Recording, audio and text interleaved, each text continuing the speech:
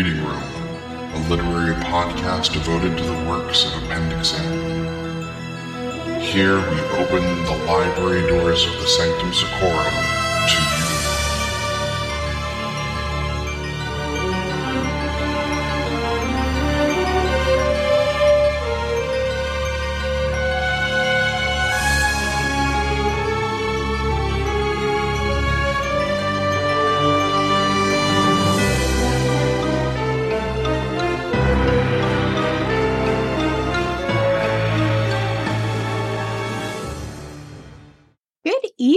And welcome to the Sanctum Sanctorum Reading Room. Whether you are new to the literary world of Appendix N, a diehard fan of the genre, or even just tuning in to see how certain titles tie into a particular set of role-playing games, we inspire you to join us as we dive into the history and influence of Appendix N. We'd like to open our library to you and inspire readers to explore these new worlds with us. Allow me to introduce our Keeper of Mysteries for the evening. I would be Keeper Jen, and with me, of course, is Keeper Bob. Hey, happy holidays, everybody. Yay! Yes, it's December. I'm not sure if I'm happy about this or not. Yeah, it's been a long month, right? Every year further away we get from 2019 is better. And yet... It's only been one, right?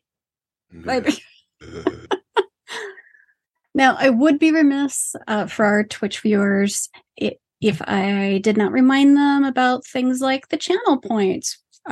You can redeem channel points to get random pieces of trivia from Bob, or a joke or something. I'd recommend random bits of trivia, and we also have another couple of giveaways coming up in the hour.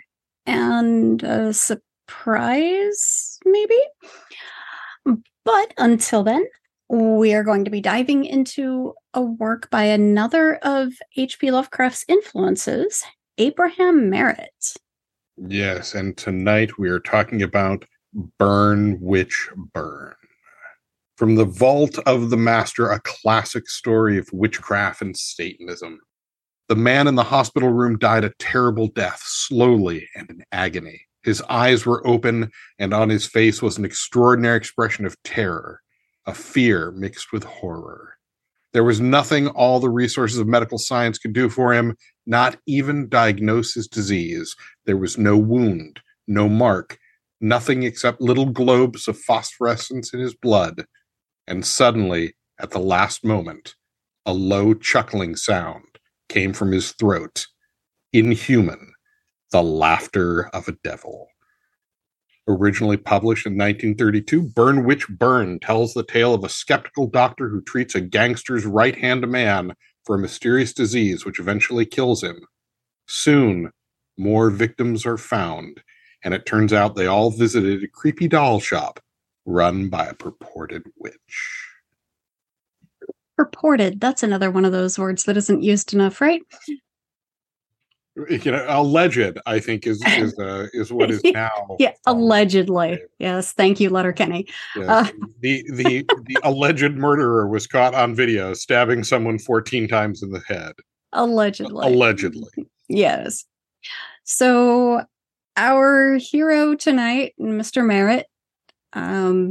Abraham Grace Merritt, born January 20th, 1884, died August 21st, 1943. And he was born in New Jersey to poor Quaker parents.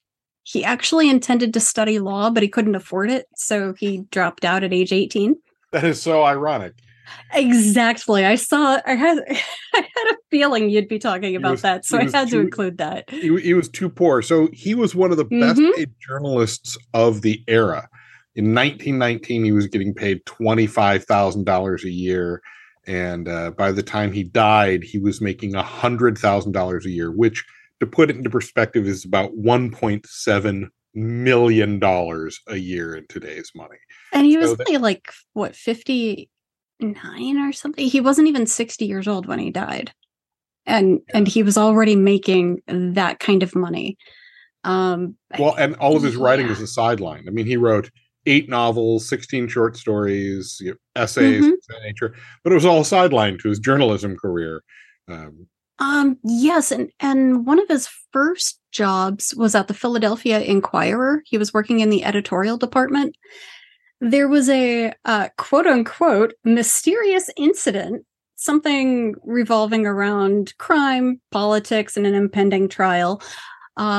The paper sent him into hiding for a year.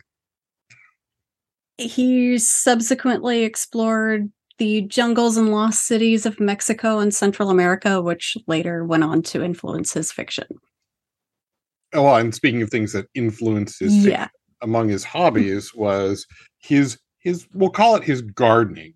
He cultivated orchids, which, people cultivate orchids, and he cultivated plants linked to witchcraft like monkshood, wolfsbane, blue datura peyote, and cannabis. So we know that if nothing else... it's called research, okay? We know, if nothing else, Abraham Merritt was the fun guy at the party with the peyote and the cannabis. And in response to our questions out here, are we doing a Merritt book? Yes, you latecomers, we're doing a Merritt book. We're doing Burn Witch Burn. Incidentally, the quasi precursor to Shadow Creep. Sort of, yeah. Sort of. They're loosely connected. Yeah. Now, it was really interesting when Burn Witch Burn was originally released. He wrote an essay on modern witchcraft for Argosy magazine. That makes sense. It detailed his belief in the supernatural and an encounter he had with witchcraft in the form of a Pennsylvania Dutch hex doctor performing an exorcism on a young girl who had been hexed and bewitched. So I found that absolutely fascinating that, this is an author that's not just writing about the supernatural, but has had that sort of experience that has left him believing in the supernatural and writing on witchcraft, which, if you look at some of the stuff that he talks about, is fairly accurate historically. But see, looking into Merritt's inspirations, it is hypothesized that this story was perhaps influenced by The Wondersmith, which was written by James O'Brien back in 1859. Or it could have been that the year before this book came out, he went and watched the classic Fritz Lang movie, M, in 1931. Incidentally, Peter Lorre's first starring role, but it was about the criminal underworld having to track down a child murderer to get things back to normal. So it is not implausible that he got this idea from that film. Well, for the storyline. It was just like Lovecraft drew inspiration from, I can't remember the name of the movie now, but one of his a time travel movie. Mm-hmm. I mean, those things were new. But they were also exciting and different. But I don't know, Merritt, the idea that Merritt went to a movie and just lifted an idea doesn't really ring with what's known of Merritt. I mean, Merritt. No.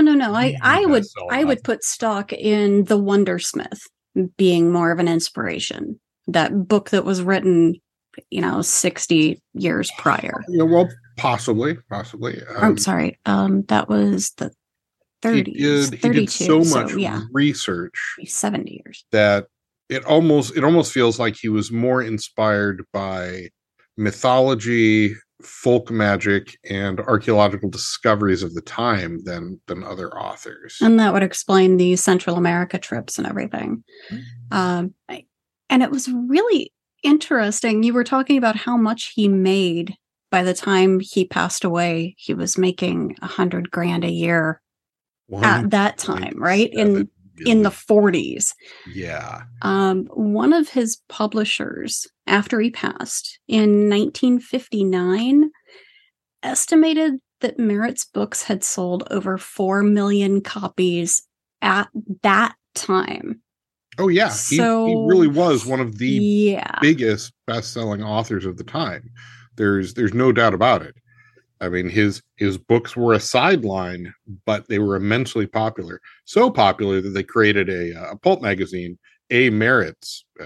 Yes, Which he had nothing to do with whatsoever. He never wrote for it. He didn't edit it.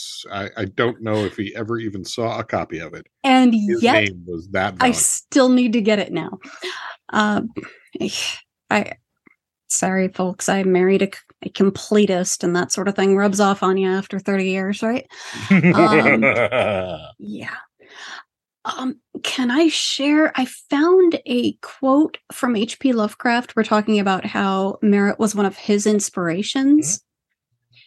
And what he said about Merritt was that he has a peculiar power of working up an atmosphere and investing a region with an aura of unholy dread. Well, that sounds like Lovecraft was talking about this story right here. Right. Yeah, I really like that it's less sci-fi than some of the earlier things that Merritt wrote. Like the which one was it? The Ship of Ishtar? The mechanical monster, I believe. Something along those lines. I don't have it right in front of me. I apologize. But I'm usually more a fan of the suspense and the fantasy, and this was right up my alley. Yeah, I mean this falls into the category which today would be referred to as weird mystery, and stuff like this started popping up in the 30s, going into the 40s. Because before then, the mystery pulps were mystery pulps, and they were pretty dry. And then as weird tales started picking up, weird mystery tales started coming along. And so we started getting stories like this, where you've got mobsters dealing with unholy magic, and just I don't know why this ties together, but one of our Twitch commentators just thanks, Eric. Pew pew, which pew pew just doesn't have the same ring to it, and for some reason pew pew goes along with mobsters. But I should say, not only was Merritt one of Lovecraft's influences, but he was in the list of Gary Gygax's top 7, the most immediate influences to him. He rattled off in an interview: DeCamp and Pratt, Howard, Leiber, Vance, HPL, and Merritt.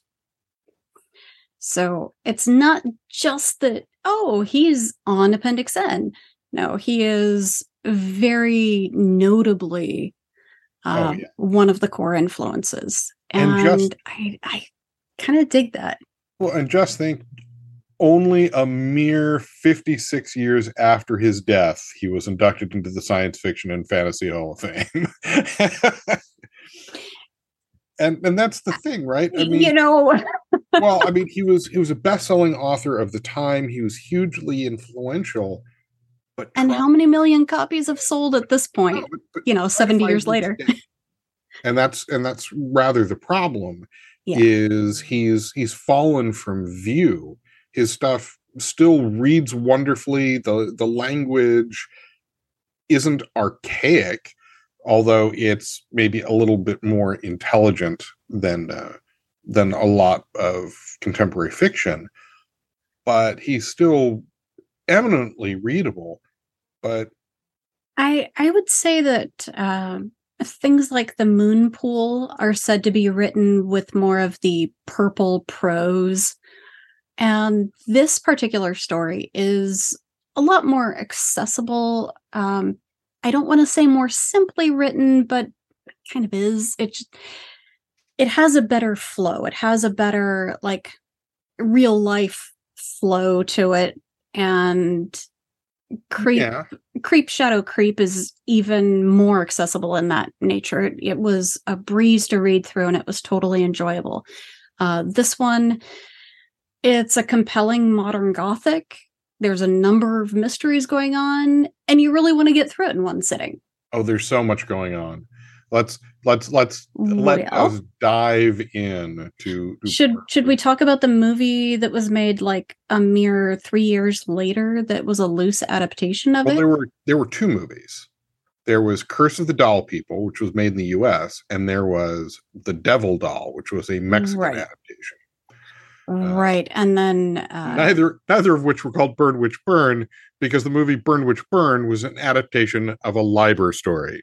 Conjure Wife. Yeah. And it's also known as Night of the Eagle. And I have no idea where. But filmmakers, yeah, come on. It's like a Barrett story.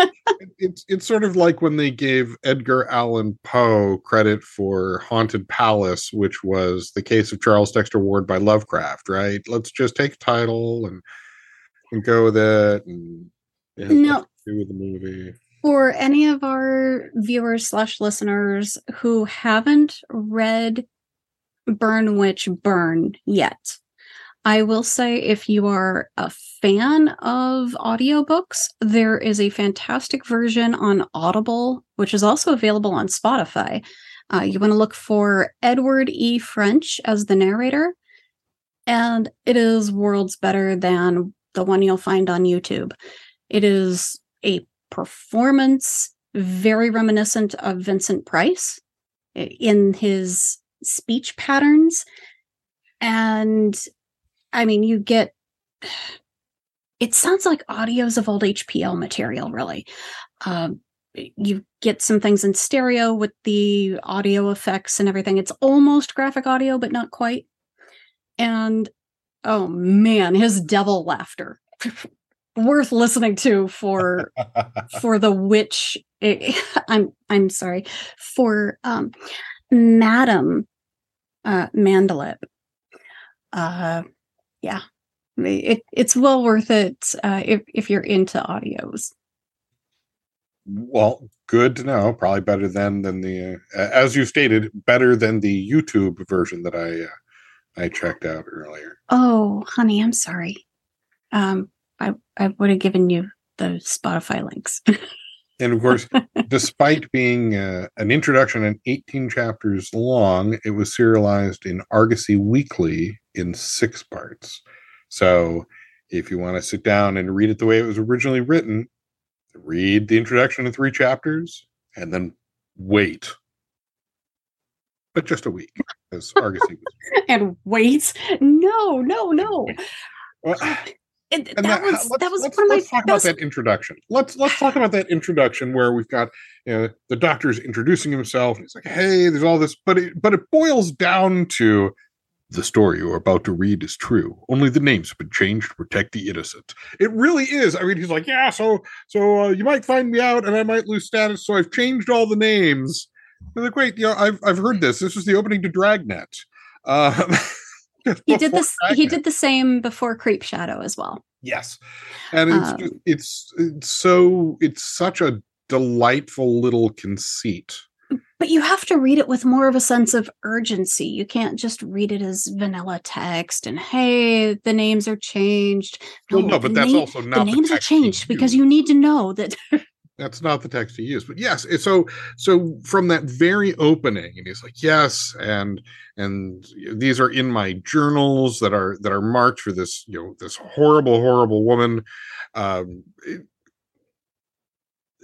The way the whole thing plays out, and there's sort of at the beginning of the story, there's a little bit of a aura of blasé around our lead doctor. Right? Oh, Dr. Lowell, the neurologist. He's like, oh well, there's Julian Ricori, the mobster, and his boys, and he just sort of steps out of the shadows and surprises the mobsters because that's always a good idea, which Julian tells him is not a good idea.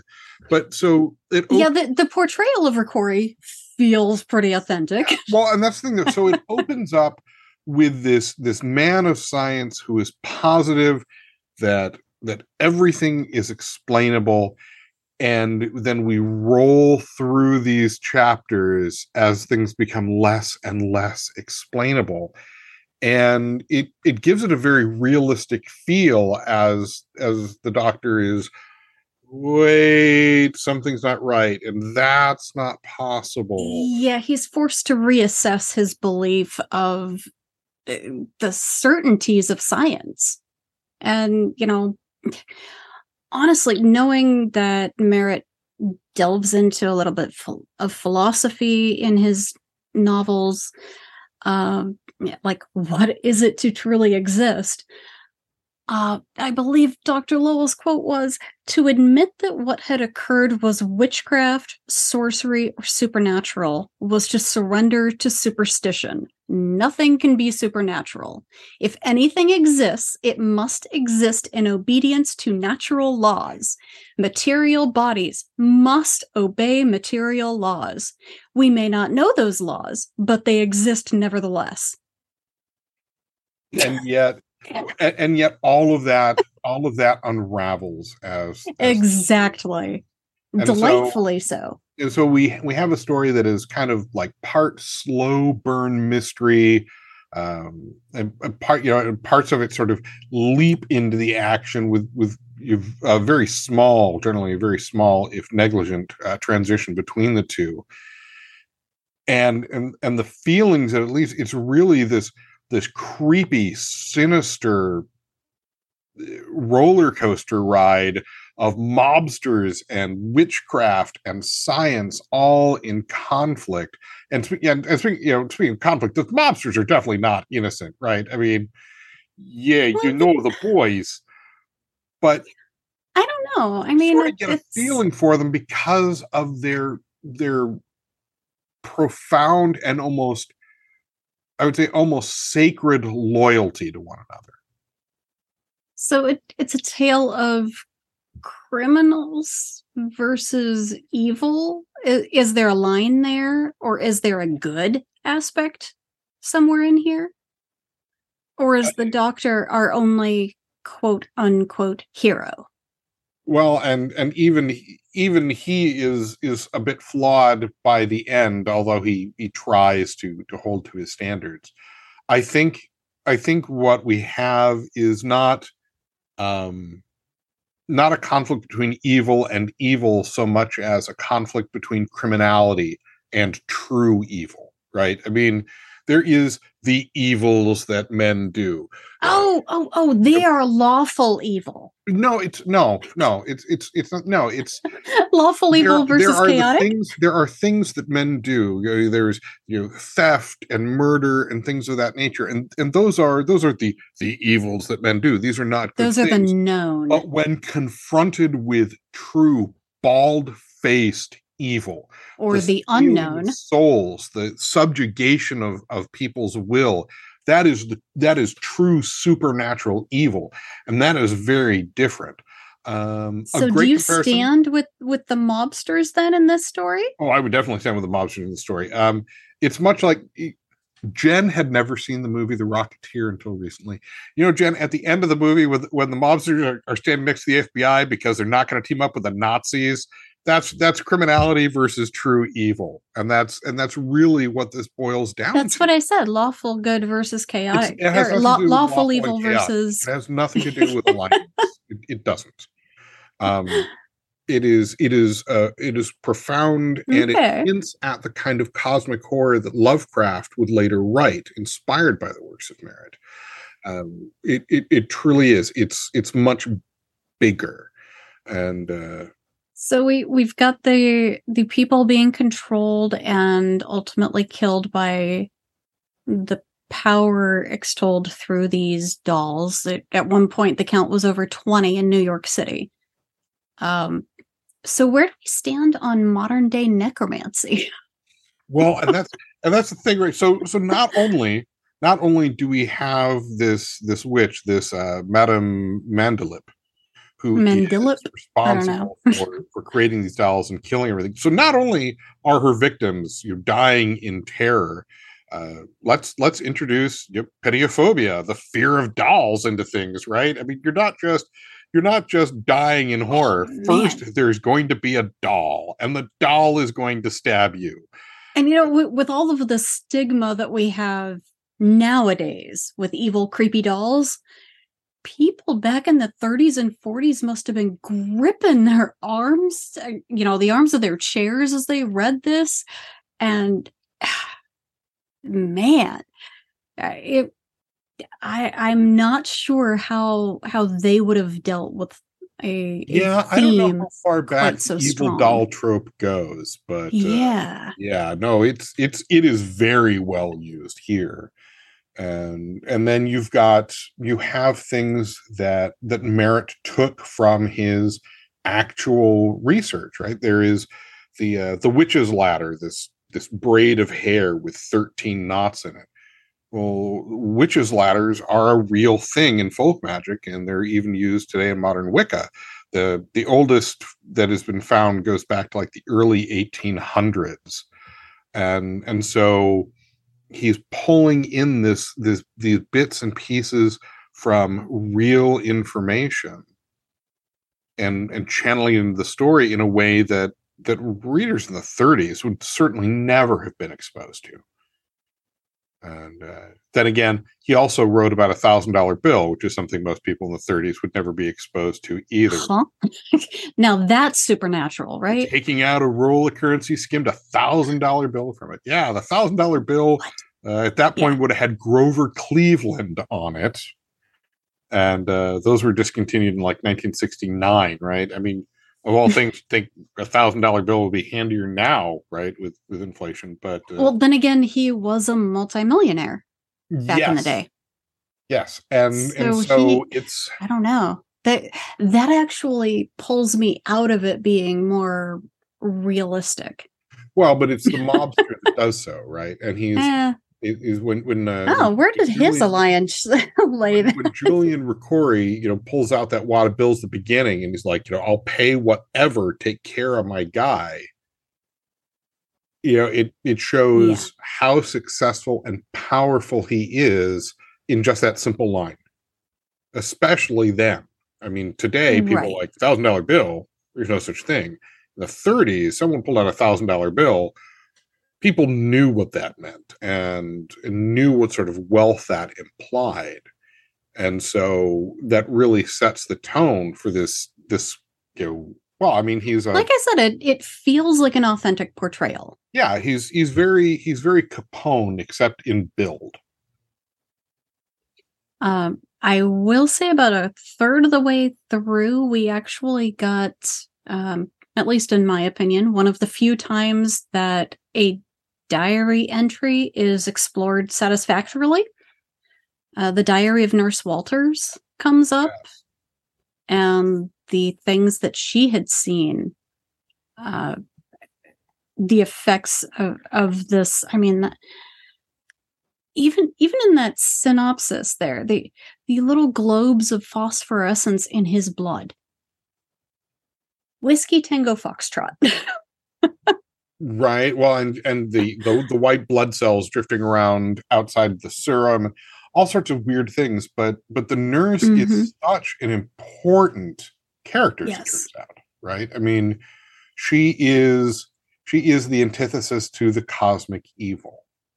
And that's the other thing. Dr. Lowell, while he's an active participant in the story, is really a bystander to the major conflict. He's the narrator. Yeah. He's there. He saw a couple weird things, No, he takes part in the basic struggle, but on the broader scope of things, it is far above and beyond what mortal man can do. And was it Lashna, the one of the kids that was rescued, when she was finally pulled out of that fugue-like state?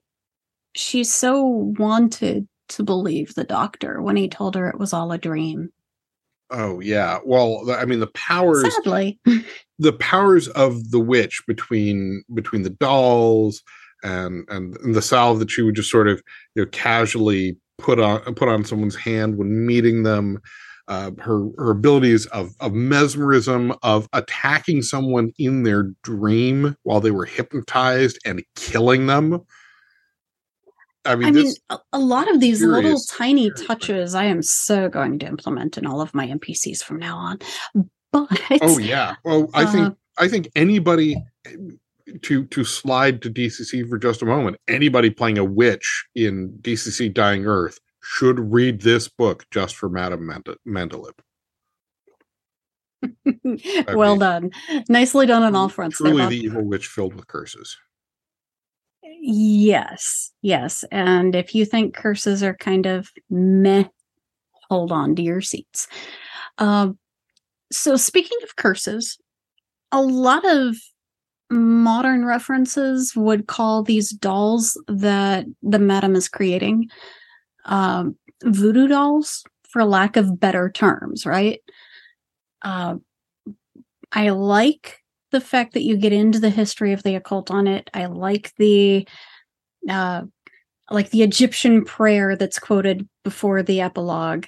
Oh yeah. But I really love that the victims can feel themselves being scried upon, or being seen, just because there's a doll made of them now. Mm-hmm. Well, and that was one of the creepiest parts of it for me. Oh, I thought one of the creepier parts was the doll that was being punished, that was in its case crucified. Like, I mean, it's some interesting imagery.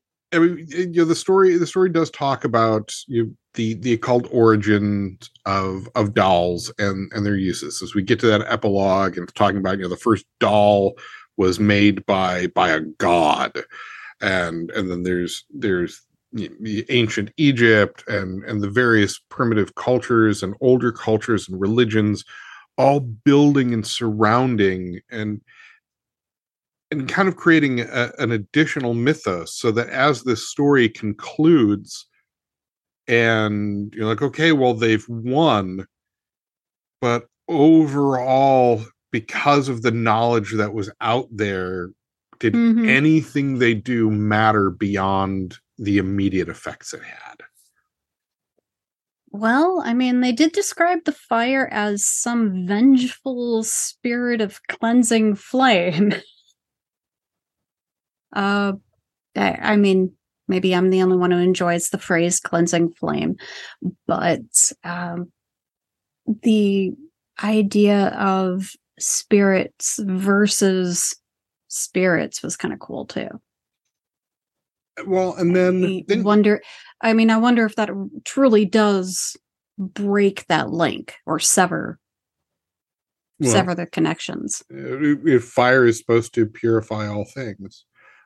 But there was another sort of interesting tie, and I think one of the reasons why the character of Julian Recorey was so important was the fact that he's not like a modern 2000s thug. He's a 1930s mafioso, and he's from the old country, and so he knows this woman's a witch, and he understands the power of witches, and that sort of ties back to stories that my grandmother used to tell from Prohibition and things of that nature, how the mafia viewed things like witchcraft and respected it and feared it. And so this all sort of ties together in this wonderful little window into history. Right. And I mean, we've dealt a lot with kind of in the boonies and in the sticks during that period, not as much set in a heavily populated area like New York City at the time, where it was, just kind of an issue about the kids being killed. It was, I don't know. I'm almost inclined to think that the mobsters were only bothered with the fact that it was happening because it was making them look like the bad guys. I don't know if there was truly any impetus. Well, I mean, she was going after them, right? I mean, that's going from bothered to someone is killing off our guys. That's At which That's point, sort of like prime, mobster motivation. does the public then just kind of sit back and let it happen? Let them wipe themselves out? In the 1930s, that's pretty much what you did during a mob war, is you just sort of got out of the way. Yeah. But the other thing is, though, that the Dalek attacks keep getting creepier and creepier. They do keep increasing in intensity. Yes. First it's just one. It's like, hey, that doll's got Peter's face, and by the end, it's 20 dolls. Can we talk about the horror that would be 20 living dolls crawling through your windows, coming to kill you? No. And working in concert. So as one doll is stabbing the guy in the neck, the others are dropping the chandelier on him to disguise how he died. I mean, just no. Although if we do review this in the future for the other Sanctum Sanctorum show, I am totally tying this into the Sinister Sutures of the Sempstress. most definitely, yeah, that would be. I kept getting the images of that opening scene, especially from the original release, the digest version. Or when they confront her and she's ignoring them as she's stitching up the dress, and so Julian slams down her hand and her fingers writhe like snakes because her form is illusionary, and then we get to that, right? Are the dolls an illusion? Is her form an illusion? Is Mandela, is that what she really looks like? So even at the end, even after everything else, Dr. Lowell is maintaining his sanity by questioning the validity of the reality he has experienced. I don't know if he's maintaining his sanity, but Oh, I would definitely say so, right? I mean, that's just sort of classic, because if you can. Well, that was him railing against it, right? If you can explain something away, then it's obviously rational, and it's not supernatural. It's not weirdness. It's all parlor tricks and illusion. I don't know that surrendering to superstition, as he said, would be the equivalent of a sand check. I would disagree with that, but I don't know. At the same time, it is messing with his paradigm. So maybe we're getting back into philosophy again. Well, which Merritt did. I mean, Merritt's works are very rich. Right. And I think that this is a wonderful introduction to Merritt. It is creepy as all get out. Read this on a dark, stormy night with like a single light bulb going, and you'll really. You probably can get through it in a night. Oh yes. It's not. I mean, even some of Leiber's fantasy works are a little harder to chew through if you're not used to his style yet. But it's not like Vancian and it doesn't have that florid purple prose that we talked about earlier. So it's much more accessible. And man, I really want to go back and reread Creep Shadow, or Creep Shadow, depending on which publication you have, because there's a couple of characters that are referred to back and forth, and they keep making references back to this story. So it really makes me want to dig up the other one too, and just like spend a day instead of podcasts, put this on while you clean the house, Well, I mean, let's face it, Creep Shadow was retitled Creep Shadow Creep to strengthen people's understanding that there's at least a loose connection to this tale. And that's right, because this originally was Burn Witch Burn. Yes. Okay. Gotcha. So okay, it's a great introduction to Merritt, and a great introduction to the genre as a whole. And hey, watch me transition. It's a great introduction to our surprise. So, not necessarily much of a surprise, but I guess Well, we will be right back.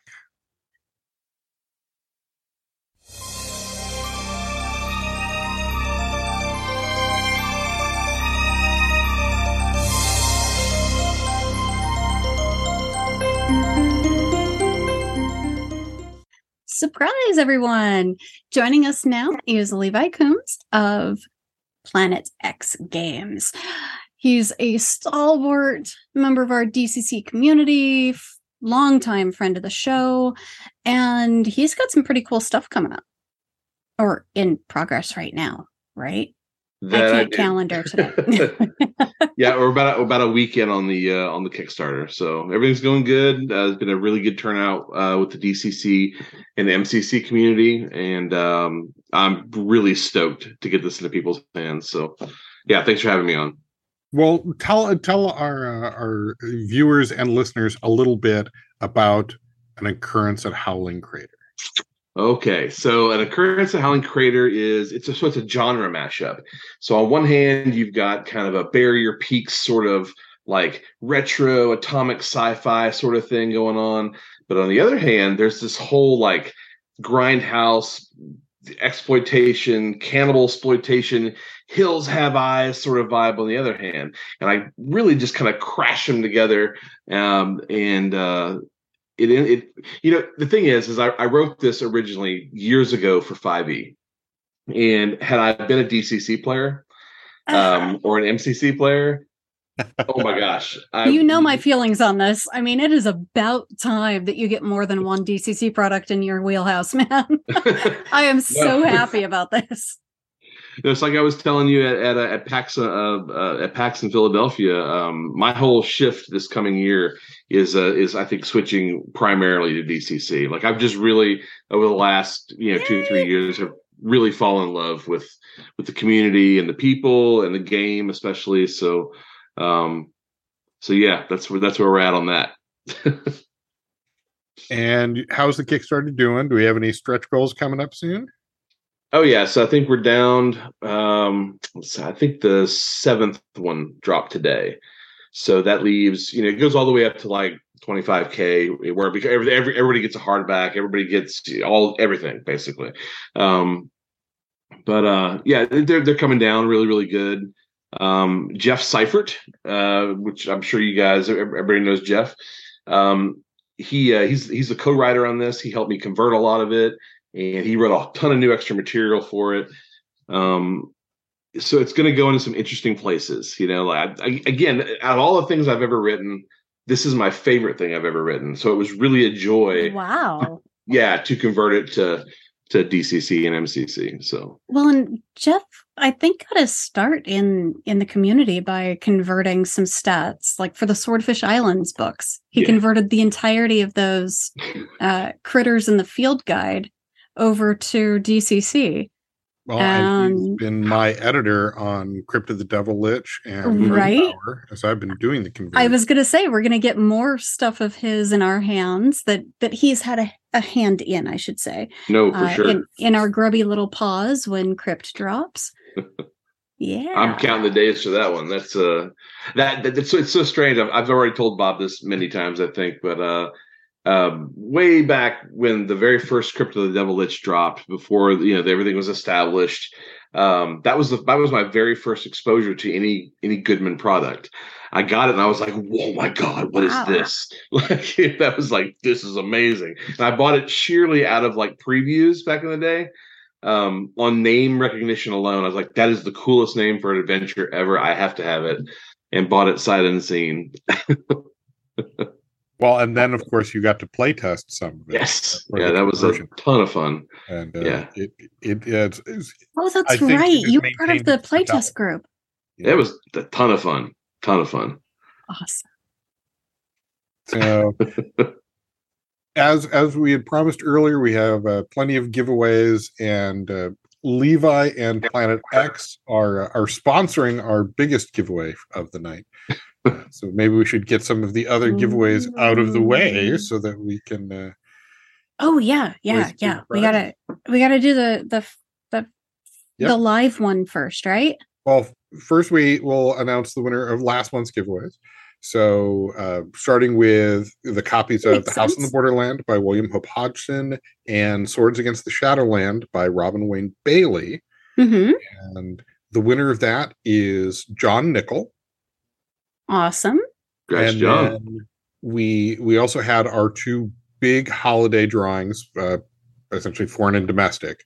Right. Mm-hmm. The big box of books, which the giant box. Yeah. It's somewhere around, I don't know, it's more than 10 pounds. It's probably around 12 pounds of classic. That sounds about right. And that went to Brian, I think it's Timon or Tiemann. I think it's Brian Timon. He won our big box of books. And our overseas prize winner was David Gallico, and he won a copy of the Sanctum Sanctorum's The Shrouded Grimoire. Ooh. Number 9 of 10. There are only 10 of those out there, and it is the first to go overseas. Oh, that is so cool. And it's making its way over to the UK. And our friend David over there also won one of the goodies this year. Mm-hmm. So, yeah, everyone over there needs to start hooking up with him to get some DCC in their lives, man. Yeah. So I guess now we should announce more of the holiday giveaways. One for the live audience, and then for our viewers and listeners. So Elena, it is time for us to enter the Sanctum Sanctorum's very own.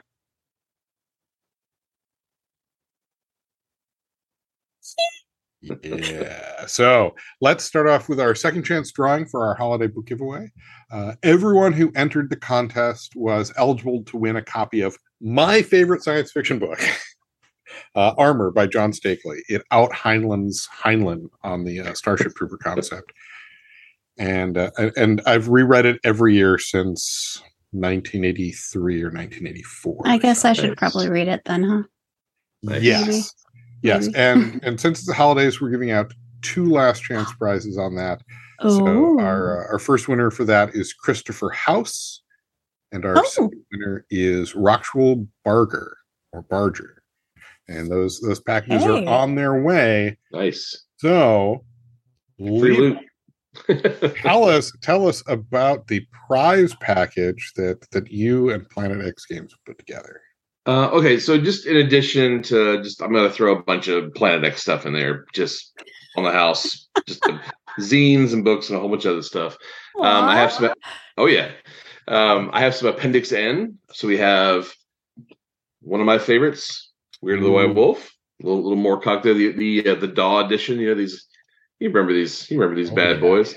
We've got some Lynn Carter, and let's see what else we got here. Oh, some Andrew J. Offutt Conan pastiche. Nice. I'm a big Howard fan, so I have far too many Conan books. Cole and Solomon. No Kane. such thing, sir. And then true.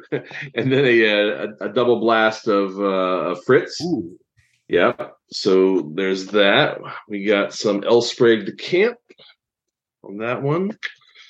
And here's this was very unusual to me because I'd never seen this one, but and I'd only recently heard of Fighting Fantasy, but it's the Robot Commando sci-fi fighting fantasy from the UK.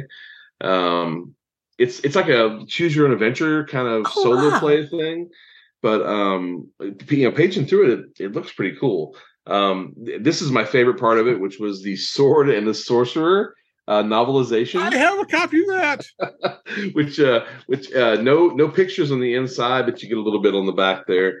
It's in really, really good shape. Some Conan Marvel little paperback size. I don't know if you guys remember these, but the early Conan issues. There's some more Lynn Carter. Here's some sci-fi. We have some more Lynn Carter. It's a Lynn Carter kind of night. Again, back to the solo adventuring kind of stuff. Here's some Tolkien Quest. Not exactly Appendix. Yeah, not exactly Appendix N, but Appendix N adjacent. It's got a little bit of role playing and quite a bit of the Tolkien. And then another. This is the Lone Wolf role playing game. Oh, wow. Mhm. That We've got a again, couple of series those. brings back memories. Yeah, this is the book one, the first one. I've never read it or gone through it, but I got it with a ton of other stuff. But one of the cool things about it is these illustrations on the inside. And if you go through, I believe Russ Nicholson has, if I remember correctly, this might be the one. Because he did, Fire, was it Firetop Mountain? Was it with the Witch of Wizard? I'm blanking. Yeah, he did a bunch of those. But anyways, there's a ton of illustrations in here, and I believe there's some Russell. I could be wrong, but I think that's the one. And then some actual Howard, some Conan the Freebooter. But wait, that's not all. There's more. So Bob had said that it would be okay to include some things that were not exactly novels, but might be in the same sort of vein I think that people would enjoy. So I got some comics and some old magazines from the 70s and 80s, just stuff that I devour. I eat this stuff up. How big is this box? Oh yeah, we're gonna pack it full, man. It's gonna be good. It's gonna be a good box.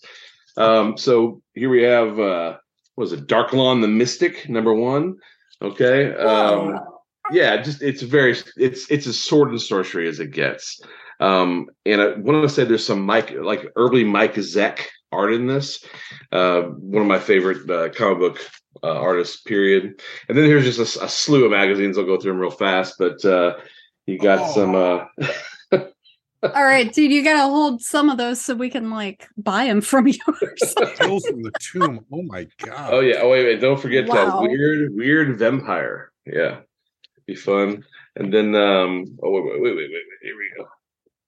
There we go. Tales from the Tomb. And I think Tales from the Tomb only went 5 or 6 issues. A handful of issues. Yeah. And it's like a kind of the little stepbrother, creepy or eerie, just not as classy, I think it's was it Cinefet? No, Fantastic Films, but it's got all kinds of stuff in here on all the kind of movies that we grew up loving, Indiana Jones and Star Trek and Star Wars and Willow and things of that nature. And then almost done, I promise, I swear. There's some more of these. See, Return of the Jedi, and then one of my favorite issues of Starlog, which I somehow had 6 issues of. I had 6 of the same issue. Every time I'd see it, I'd buy it and forget that I bought it. So No, that's why we had so many copies of Armor to give away. And then some. Yeah. Yeah, there's some books that I just buy. I can have 100 copies, but I just, it's that way for me with Lovecraft books. If I see them, I just buy them as long as they're not sky high. So yeah, no, I have. Yep. I have a lot of Lovecraft. I've Yeah. got, the Black Valentines and all the cover variations.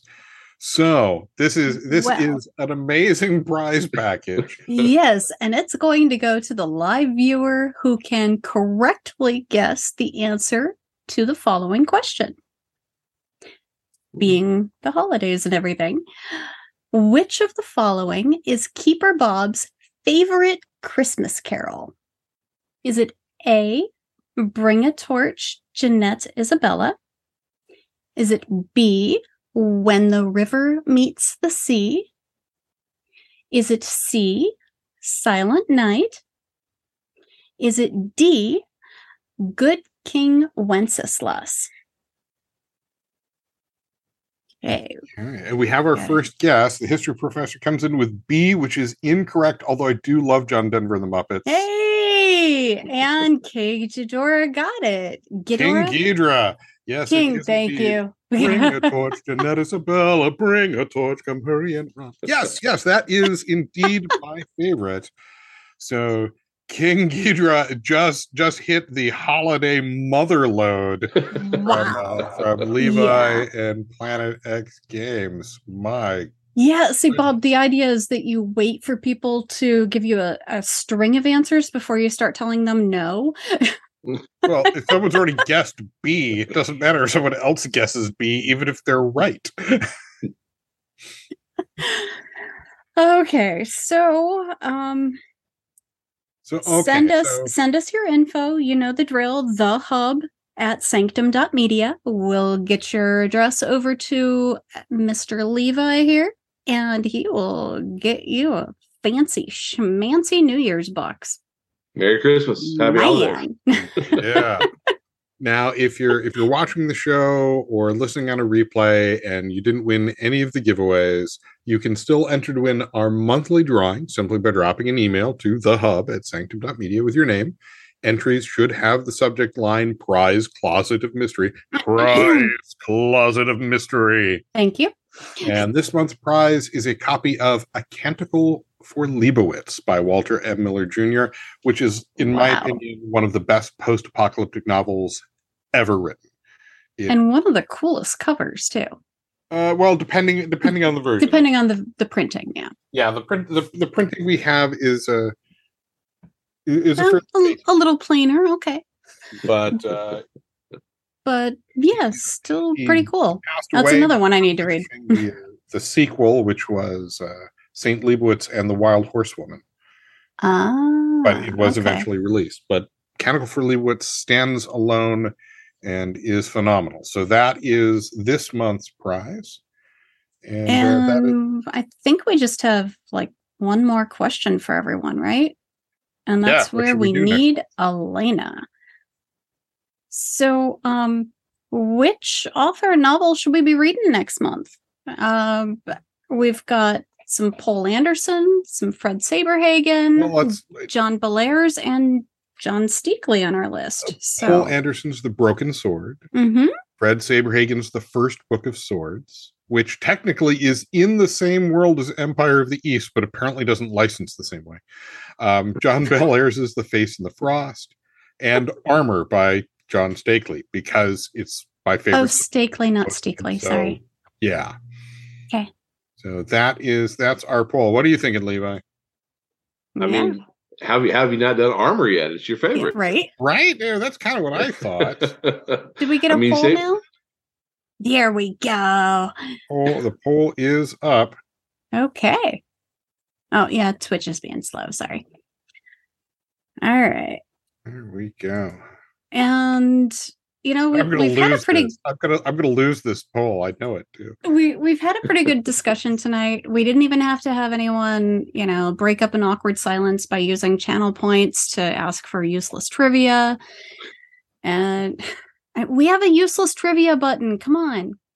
That discussion made me want to go and find that book and read it. I don't need the random joke or random fact, but I'm redeeming the points to show people what it is. And you can also use your points to weigh your votes. Just going to point that out there. Well, it's a little late. I think we have a very clear winner, and it's not Armor. Come on, hey! But that's okay. So we will be reading The First Book of Swords by Fred Saberhagen, which is absolutely delightful. I love the series. It'll be my first time. Oh yeah. You can't go wrong with those. Yeah. And I think it will be Jen's introduction to them. So to the Book of Swords, Books of Swords, yes. To Changeling Earth, no. Or Ardna's world, yeah. Well, that's the thing. Yeah, while they're part of the Ardna cycle, they're several thousand years after. Well, and it has been a while since I've read it, so I'm not as familiar with his style, but it's not going to be fancy and difficult. So I can rest assured with that. Good old fashioned sword and board fantasy. So yeah. Now next month we've got a lot of exciting things going on. Not only is Levi's Kickstarter still going for the first couple of weeks of the month. Yeah, when does the Kickstarter end? So it goes all the way through the 3rd of January. I ran for just a little over 3 weeks. Oh, okay. As opposed to 4. Okay. Yeah. I usually only run mine for 3 weeks. So, yeah. Exactly a week after your Kickstarter ends, the Sanctum Secorum podcast returns, complete with our co-host Mark Bruner on January 10th. And we're going to be airing live here same Twitch channel, same space, at 9 p.m. that evening. And the Sanctum Sanctorum reading room, which would be this show, is going to move to its new regular day, which is the 4th Tuesday of the month. So we'll have a show for you on January 24th, and that will be the one with the first Book of Swords. Our show on the 10th will be John Bellairs. Not only John Bellairs, we're going to be covering the not completed, but still eventually published sequel to The Face and the Frost. So that's pretty exciting. The Dolphin's Cross? The Dolphin's Cross. Okay. Hey, I got it right. My month was looking up. So to all of you listening, watching, commenting on us in whatever medium, we do appreciate you and all of the community. And we'd like to wish all of you happy holidays, Chris Mahana Kwanzaa, however you celebrate, however you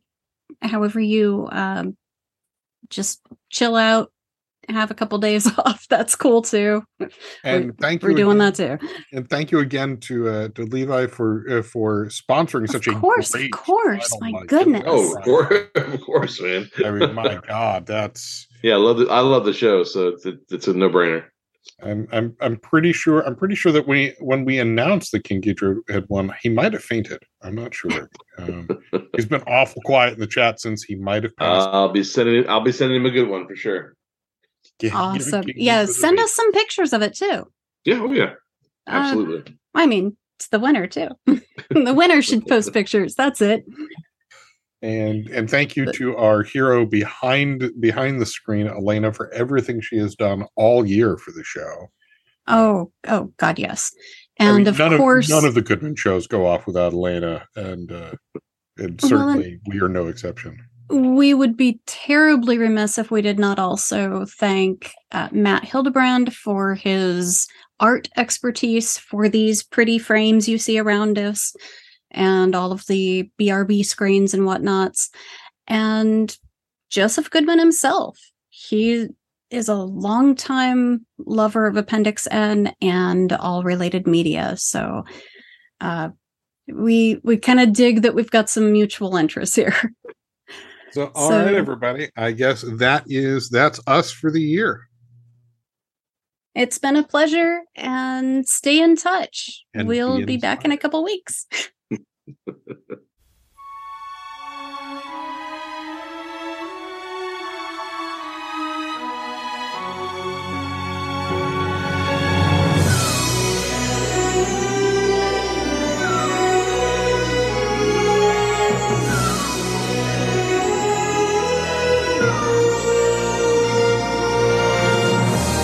The Sanctum Sanctorum Reading Room has been a production of Sanctum Media.